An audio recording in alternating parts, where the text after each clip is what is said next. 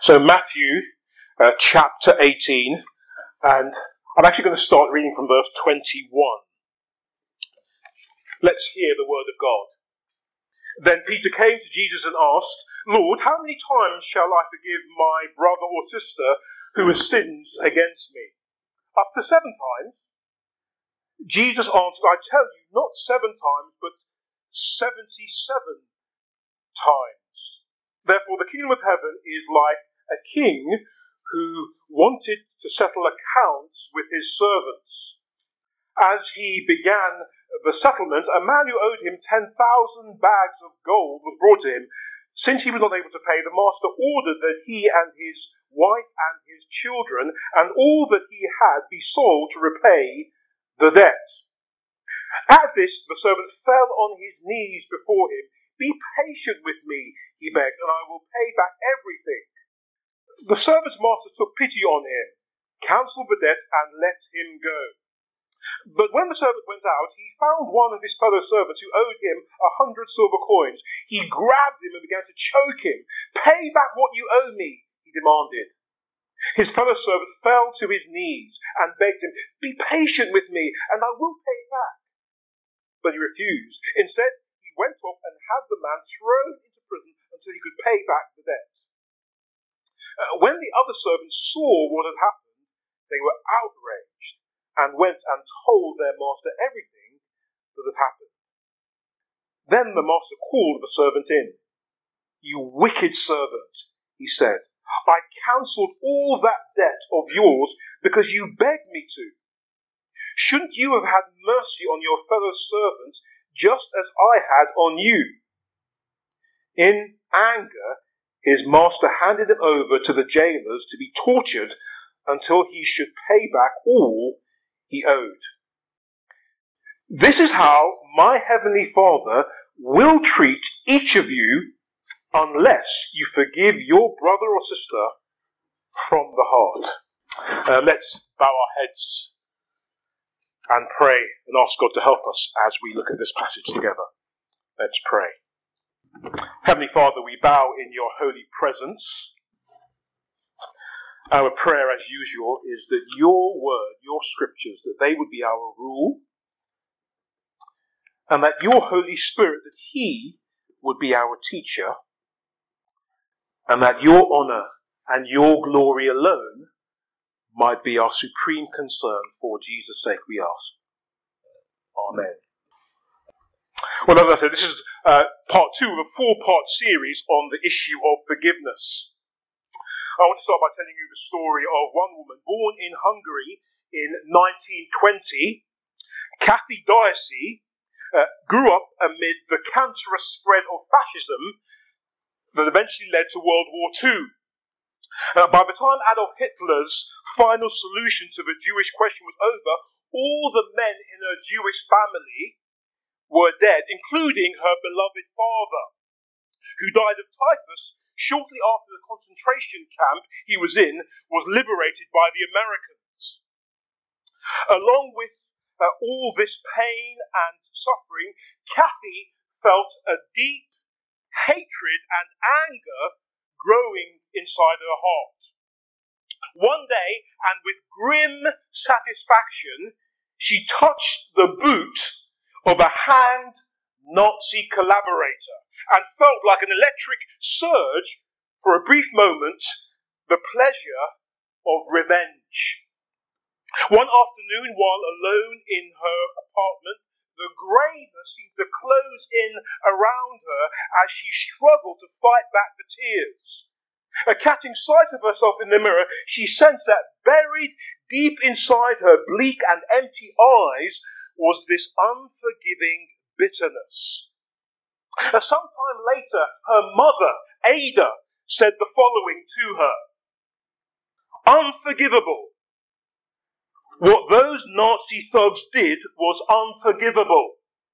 And if you think you can forgive them and put those memories behind you, then you've gone soft in the head. I shall never forgive and never forget. I shall maintain my anger till the day I die." In 1989, true to her word, Ida went to her grave, still nursing in her soul a bitterness and hatred towards the Nazis who destroyed her way of life in pre-war Budapest. Her daughter, Kathy, however, became a Christian in the 1970s. Her mother accusing her of being worse than a traitor. And yet, this is what Kathy said to her mother. "But Mama, I've learned how to forgive now that I've experienced God's forgiveness and God's peace. I'm able to forgive those people who did such appalling things to me, to Papa, and you, and all our family. Somehow, God has dealt with the anger and bitterness. I can look back on those years, and I can even talk about what happened, and I feel no anger anymore." And here it comes. "It is being forgiven myself by God through Jesus that enables me to forgive. It is being forgiven myself by God that enables me to forgive." That last sentence is absolutely crucial. Now, keeping in mind what we discovered last week in the first in this series on forgiveness, you may remember that we defined forgiveness in this way. We said forgiveness is a commitment by the offended party to pardon graciously the repentant from moral liability and to be reconciled to that person, although not all consequences are necessarily eliminated. And perhaps you are someone here today who needs to come to that place that Kathy eventually reached in her life. What I mean is, in order to move forward in your life, for the sake of your own soul, you need to embrace with both hands the forgiveness offered to you in the gospel of the Lord Jesus Christ. But there is another reason why today's passage is so important. I wonder what you make of the following statement. A willingness to forgive is a test of whether or not a person will go to heaven when he or she dies. A willingness to forgive is a test of whether or not a person will go to heaven when he or she dies. True or false? True or false? Well, in Matthew 6, according to Jesus, this statement is indeed true. Now, turn with me to Matthew chapter 6. You'll find it on page 970 in your church Bibles. We're going to have two cross-references to start with, and then we'll stay in one passage. But page 270, it's Jesus teaching the Lord's Prayer. And notice in verse 12, he says, "And forgive us our debts, as we also have forgiven our debtors." And then Jesus expands on that in verses 14 and 15. And look at verse 14.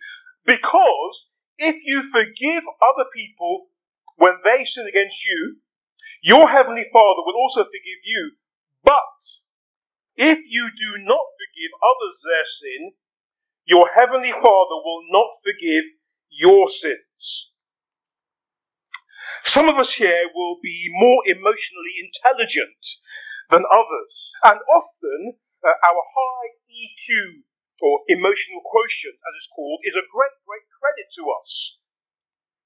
But to the emotionally sensitive person here today who says, "I will never forgive and never forget," to the person who for whatever reason feels unable or unwilling to forgive, well, if you are a professing Christian, this attitude should cause you to question the reality of your salvation, according to Jesus in Matthew chapter 6.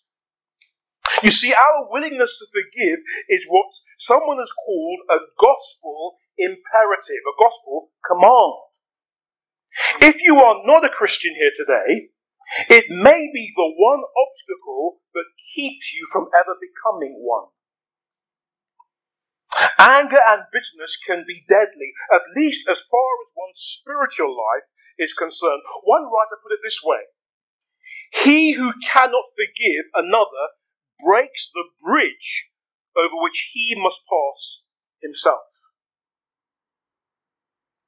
Now, the context in which Jesus tells the parable that we are going to look at is Peter, one of Jesus' closest disciples, asking him in verse 21 how many times he should forgive someone who sins against him. Back in our passage, chapter 18 and verse 21. How many times shall I forgive my brother or sister who sins against me? Up to 7 times.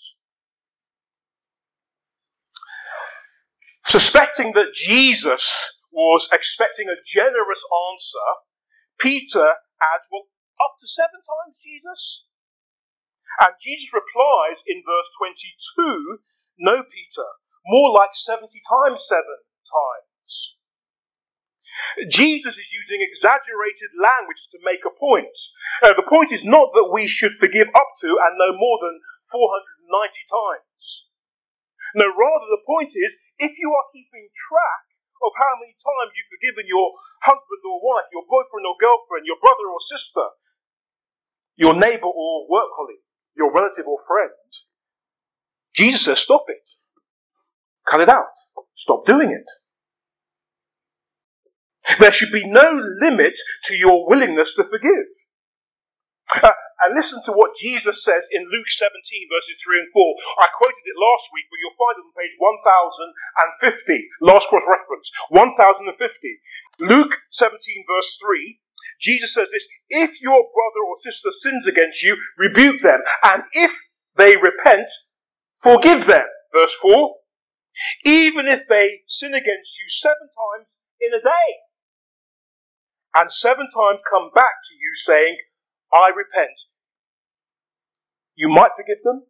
You could forgive them. You must forgive them, writes Jesus, says Jesus. As long as someone is willing to repent, I must be willing to hand over my forgiveness, says Jesus. But what if they are guilty of the kind of atrocities witnessed by the likes of Kathy Darcy and the members of her family I mentioned a few moments ago? Well, it seems to me the parable in Matthew 18 verses 23 to 35 anticipates this very question. And there are 3 things we learn from this parable here this afternoon. The first is this: God's forgiveness is always, totally and utterly undeserved. Doesn't matter where you're from, whether you're male or female, black or white, rich or poor, working class, middle class, upper class. God's forgiveness is always totally undeserved. A London entrepreneur decides to cash in on the boom in adventure travel.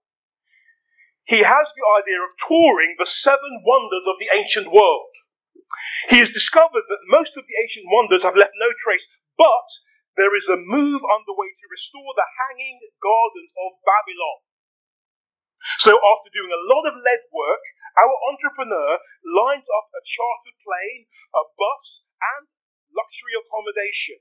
He orders up an expensive series of TV ads and schedules them to be shown during the UEFA Champions League and other major sporting events for maximum impact.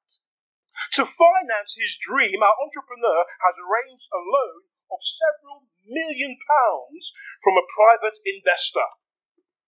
He calculates that after the 4th trip, he can cover operating expenses and start paying back his loan. However, there was one thing he had not counted on. 2 weeks before his first trip, Saddam Hussein invades Kuwait, and all travel to Iraq is banned. And oh, by the way, Iraq happens to be the site of the ancient hanging gardens of Babylon. He agonizes for almost a month over how to break the news to his investor. He visits various banking institutions, but sadly gets nowhere. After investigating all other options, none of which come even close to getting him the kind of capital he needs, he finally puts together a plan that commits him to repaying £7,000 a month for the rest of his life, assuming he can work well into his 80s. He draws up a contract, but even then, his folly begins to sink in. This amount will not even cover the interest payments alone on the loan.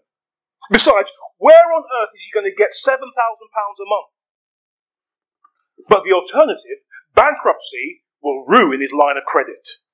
He visits his backer's impressive London office overlooking the Thames. He nervously fumbles through an apology and then pulls out the paperwork of his ridiculous repayment plan. He breaks out into a cold sweat even though the office is very well air-conditioned. Mid-sentence, his investor holds up his hands and interrupts him. Wait!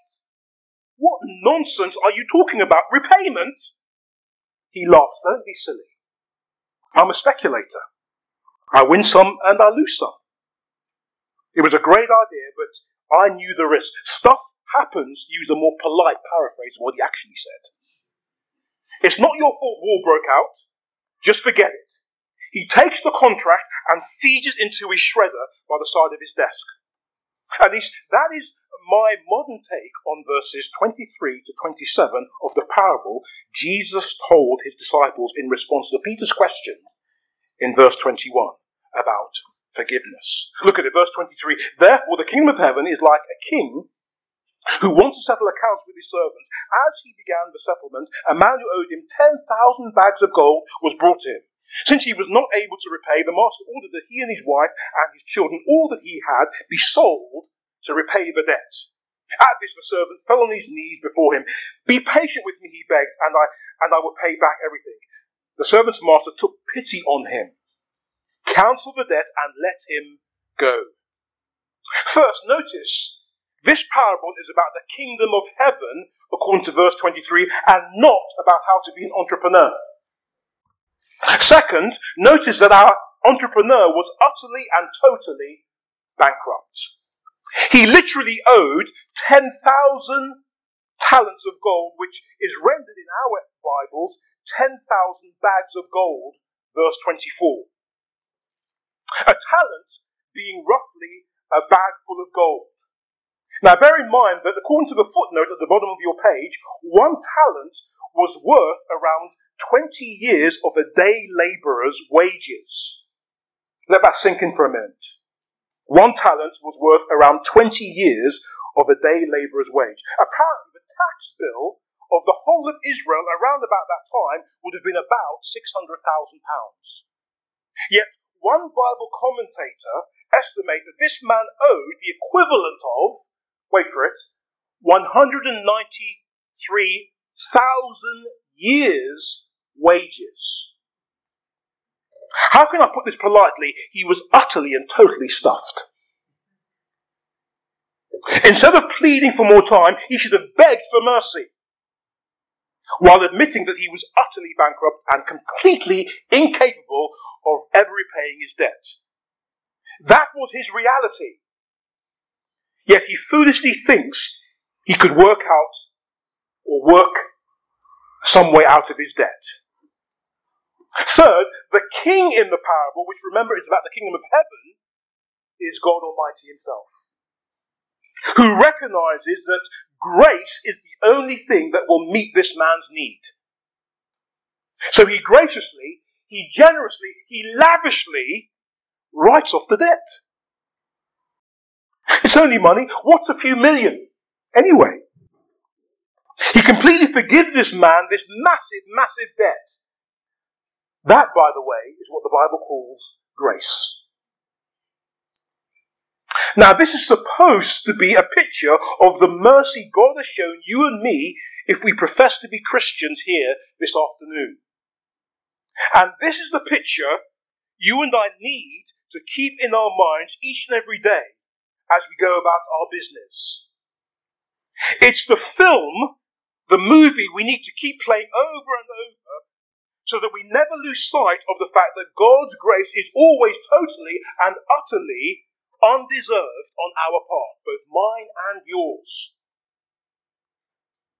It is a debt we could never, ever, ever repay, even if we had 12 lifetimes in which to do it. So the first thing we need to note is that God's forgiveness is always totally undeserved. Do you know that as you sit here this afternoon? But the second thing I want you to note is this. God's forgiveness is like a river and not a pond. God's forgiveness is like a river and not a pond. At least that's the way it's supposed to be. With this picture or film of God's forgiveness always being totally and utterly undeserved on our part, constantly at the forefront of our thinking, of our minds, it should inform all our daily interactions with other people. Yet, despite experiencing such overwhelming forgiveness, in verse 28, our servant leaves his master's presence and stumbles across a fellow servant who owed him literally 100 denarii. Again, our footnote alerts us to the fact that 1 denarii was about what a labourer would receive for a day's work, roughly 1 silver coin. Well, this second servant owed our first servant around 100 silver coins. Okay? In other words, less than 4 months' wages. Yet, despite pleading for more time to pay back what he owed, our second servant was refused and then thrown into prison. Verse 30. He was not forgiven the debt that he owed. The first servant had been forgiven his debt of 10,000 bags of gold, yet he refused to forgive someone who owed him 1 little bag of silver coins. Again, he had been forgiven the equivalent of 193,000 years' wages, yet he refused to forgive a debt of less than 4 months' wages. Let that sink in. I think the first servant suffered from something that afflicts many people today, even Christians like you and me, in our present age, with its strong sense of entitlement, which is this. He was so busy focusing on what was owed to him that he lost sight of the immense forgiveness that was offered to him in the gospel of the Lord Jesus Christ. Ever feel like that? I think we do quite often. I know I do. And the message of this parable is this: see the sheer scale and vastness of the forgiveness that God has given you if you sit here professing faith in the Lord Jesus Christ here today. If you are not a Christian here today, you're very welcome to be with us. But it's vital that you get your mind around this idea in this passage. Perhaps you are a Christian here today and you have fallen out with a brother or sister in Christ. Well, you and that other Christian are fellow servants and fellow sinners who both deserve right now to be in hell. And the only reason you are free from the torments of hell is because God, in his grace and mercy, forgave a debt that you were utterly and totally unable to pay. Meditate and reflect on God's kindness to you and understand how small you are. Not only should this humble you, it should make you slow to be offended and quick to forgive others. Verses 28 to 30 come directly after verses 23 to 27 for a reason. Jesus wants us to see that whatever someone has done to offend us always pales into insignificance in comparison to what you and I have done to offend him or God himself. That's the point. The Christian who refuses to forgive is like the first servant who, having been forgiven a debt of hundreds of millions of pounds, refuses to forgive a debt consisting of a handful of £20 notes. Now, don't misunderstand me. Human beings like you and I do some horrendous things to one another. World War II, Rwanda, Northern Ireland, the Middle East. The point is not that these are small or even minor offences. As many of you know, I lived in South Africa for almost a decade with my family. And I recently read Desmond Tutu's book about the Truth and Reconciliation Commission, which he chaired to try and help his fellow South Africans deal with the trauma of the many atrocities committed on both sides during the apartheid era. I found my eyes welling up with tears on more than one occasion as I read some of the testimonies during the TRC. For example, apparently, you could cut the tension with a knife after one white officer, a colonel, admitted they had given the order to their soldiers to open fire. He then turned towards the hostile crowd and made this impassioned appeal. I say, we are sorry. I say the burden of the Bichot massacre will be on our shoulders for the rest of our lives. We cannot wish it away. It happened. But please, I ask, specifically the victims, not to forget. I cannot ask this, but to forgive us. To get the soldiers back into the community, to accept them fully, to try to understand the pressure they were under then. This is all I can do. I'm sorry. This I can say. I'm sorry. Apparently the mood of the meeting changed as the audience broke out in applause, and the colonel's colleagues also joined in apologising. And Desmond Tutu asked for a time of silence because of the deeply profound nature of what was happening. And then he went on to say the following. It isn't easy, as we all know, to ask for forgiveness. And it's also not easy to forgive. But we are all people who know that when someone cannot forgive, there is no future. If a husband and wife quarrel and one of them say, I am sorry, and the other says, I forgive, the relationship is in jeopardy. Apparently on another occasion, you could hear a pin drop when a little girl called Babelwa finished telling her story. She wanted to know who had killed her father, an apartheid activist. She spoke quietly and yet with a dignity and maturity for one so young.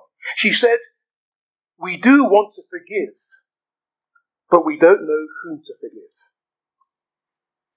These are far from small or minor issues, although I need to point out that perhaps they put some of our little disagreements, our little upsets, our little grievances into sharper focus, don't they? But Jesus' point here is that even though some offences may be huge, at least in our minds, they are always small in comparison to what you and I have done to offend him. Always. So receiving forgiveness from God is supposed to transform us into people who forgive. Indeed, it is the only thing that can. Hence, directly after verses 23 to 27 comes verses 28 to 30. What I mean is, forgiveness is supposed to be a river. It must not stop with us. No rather it should flow from us into the lives of those around us. God's grace in forgiving us should not be a stagnant pond that goes nowhere. It should flow through us to transform the church and the world around us. That is the headline news of verses 23 to 30. God's forgiveness is like a river and not a pond. If you are a Christian here today, whether you believe it or not, like it or not, you are like that first servant who has experienced the most generous forgiveness imaginable. You should therefore, unlike this servant, be willing to pass this forgiveness, this experience of forgiveness, onto others. Tell me, how are you doing in this regard? I know many of us know the theory, husbands, wives, friends, neighbours, work colleagues. We know the theory. I know that as well as you do. We all know the theory. I'm not asking if you know the theory. I'm asking, how do you know the practice? God's forgiveness is always totally undeserved. And second, God's forgiveness is like a river and not a pond. Third and finally, God's forgiveness is a warning to life's victims. God's forgiveness is a warning to life's victims. Verses 31 to 35. Comedian, you've probably seen the news this week, well-known comedian, Michael McIntyre was robbed this week by two men on a moped while sitting in his Land Rover, was apparently worth £120,000. They stole his £15,000 Rolex watch. And he joked about this incident later in the week in his Dublin show, saying, they say time is the healer. I've lost my watch. How is time going to heal? I have no idea what time it is. He also went on to say, it was not so much the fast and the furious as stationary and panicking. He's a great comedian, isn't he, Michael McIntyre? But before you feel sorry for him, it's worth noting that his UK tour in 2012, which involved 700,000 people in 71 venues, including 10 nights at the London O2 Arena, reportedly earned him £21 million. McIntyre was a victim, wasn't he, earlier on this week? Undoubtedly. But he does not seem to me to have a victim mentality. He got up and got on with it. If you are the sort of Christian who is often tempted to nurture or mollycoddle a victim mentality, then you need to watch out, says this parable by Jesus. You might need to humbly ask God to give you a sense of what one writer calls the monstrous inconsistency between being forgiven zillions and refusing to forgive peanuts. You see, in verse 31, the monstrous outrage of what our first servant had done to the second servant was felt by other servants of the master. They felt compelled to tell their master of this gross inconsistency.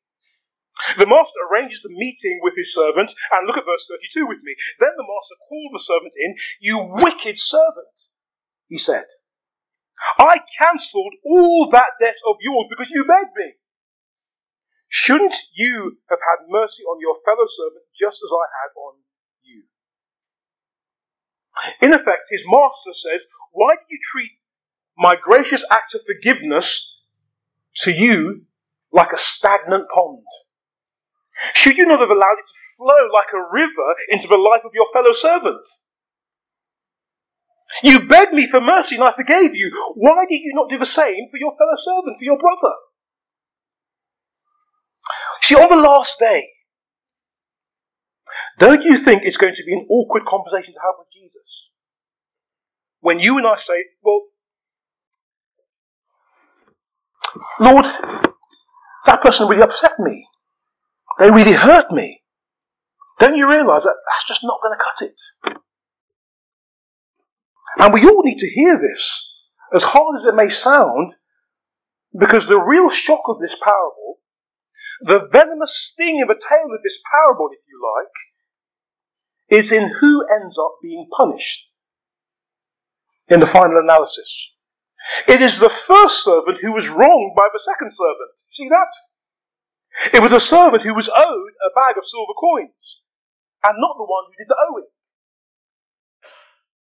Not the second servant. In other words, the victim is punished in this parable and not the perpetrator. Look at verse 34. In anger, his master handed him, the first servant, over to the jailers to be tortured until he should pay back all he owed. Shocking, isn't it? As we have seen, he would have been in jail for a very, very long time. 193,000 years worth of debt. He was never going to pay it back. He was in jail forever. In other words, no matter what has happened to you in your past, Jesus takes very seriously the angry, bitter, resentful attitude that says, even though I've been forgiven much, I am not willing to hand over my forgiveness to someone who has wronged me little by comparison. And why? Well, because my willingness to forgive another is the litmus test of how genuine my trust in Jesus' forgiveness of me really is. You can talk theology until you're blue in the face. But this is where the rubber hits the road. The gospel on one level is simply this. If I have truly found forgiveness through the life, death and resurrection of Jesus Christ, I will be willing to hand over my forgiveness to others no matter what. And verse 35 leaves little room for doubt about what Jesus means here. On the back of verse 34, look at verse 35. This is how my heavenly Father will treat each of you unless you forgive your brother or sister from the heart. Practically, how can we help each other at Gracious Broccoli with this difficult doctrine of forgiveness, as I've called it? Well, it seems to me that at any given time there needs to be two sorts of people at Gracious Broccoli. Those who are willing to say, look, I'm sorry. And those who are willing to say, I forgive you. I don't think it needs to be much more complicated than that. Of course we need to mean it. But we need to sometimes actually say it. And as the last Sunday of each month rolls around when we share the Lord's table together, perhaps we should all make a point of reflecting on whether we have or need to say to someone, look, I'm sorry. Or, I forgive you. And of course, all of us will be either one or the other at various times, won't we? This might help us to keep short accounts with one another so we can take communion with a clear conscience. But most of all, perhaps, we need to beware of a victim mentality. In January 2001, Kathy Darcy, the woman I mentioned at the beginning of this sermon, met Hannah Collison and her missionary family. Hannah was German. And as they got to know each other, one night Kathy explained about growing up Jewish in Hungary, about losing every male member of her family in the death camps of World War II, and about some of the horrors she experienced or witnessed herself. And as she did so, Hannah froze. You see, Hannah had been haunted by the history of the Second World War, even though she died. She was born after it ended. Her father was a soldier in Hitler's SS. And Hannah was intensely aware of what her country had done. And this was the first time she had ever been face to face with a Jewish person of that generation. And when Kathy finished speaking, Hannah's response was this: I'm sure you must hate me. I'm German by birth. It was my country who did all these things to your family. Kathy's reply was as follows: not at all. You are my sister in Christ and I love you. When I became a Christian, I forgave everything that had ever happened to me and my family. You mustn't feel that way. We are together. We are sisters. There is no barrier between us. A few moments later, they were hugging each other and weeping together. Kathy's willingness to forgive and not wallow in her victim mentality liberated Hannah from a lifetime of guilt and concern over what her German people had done in the past. And Hannah had long known about God's gracious and generous forgiveness. She'd been a Christian for a number of years. But through Kathy, and that day, and that experience, she truly felt God's forgiveness. Let's pray.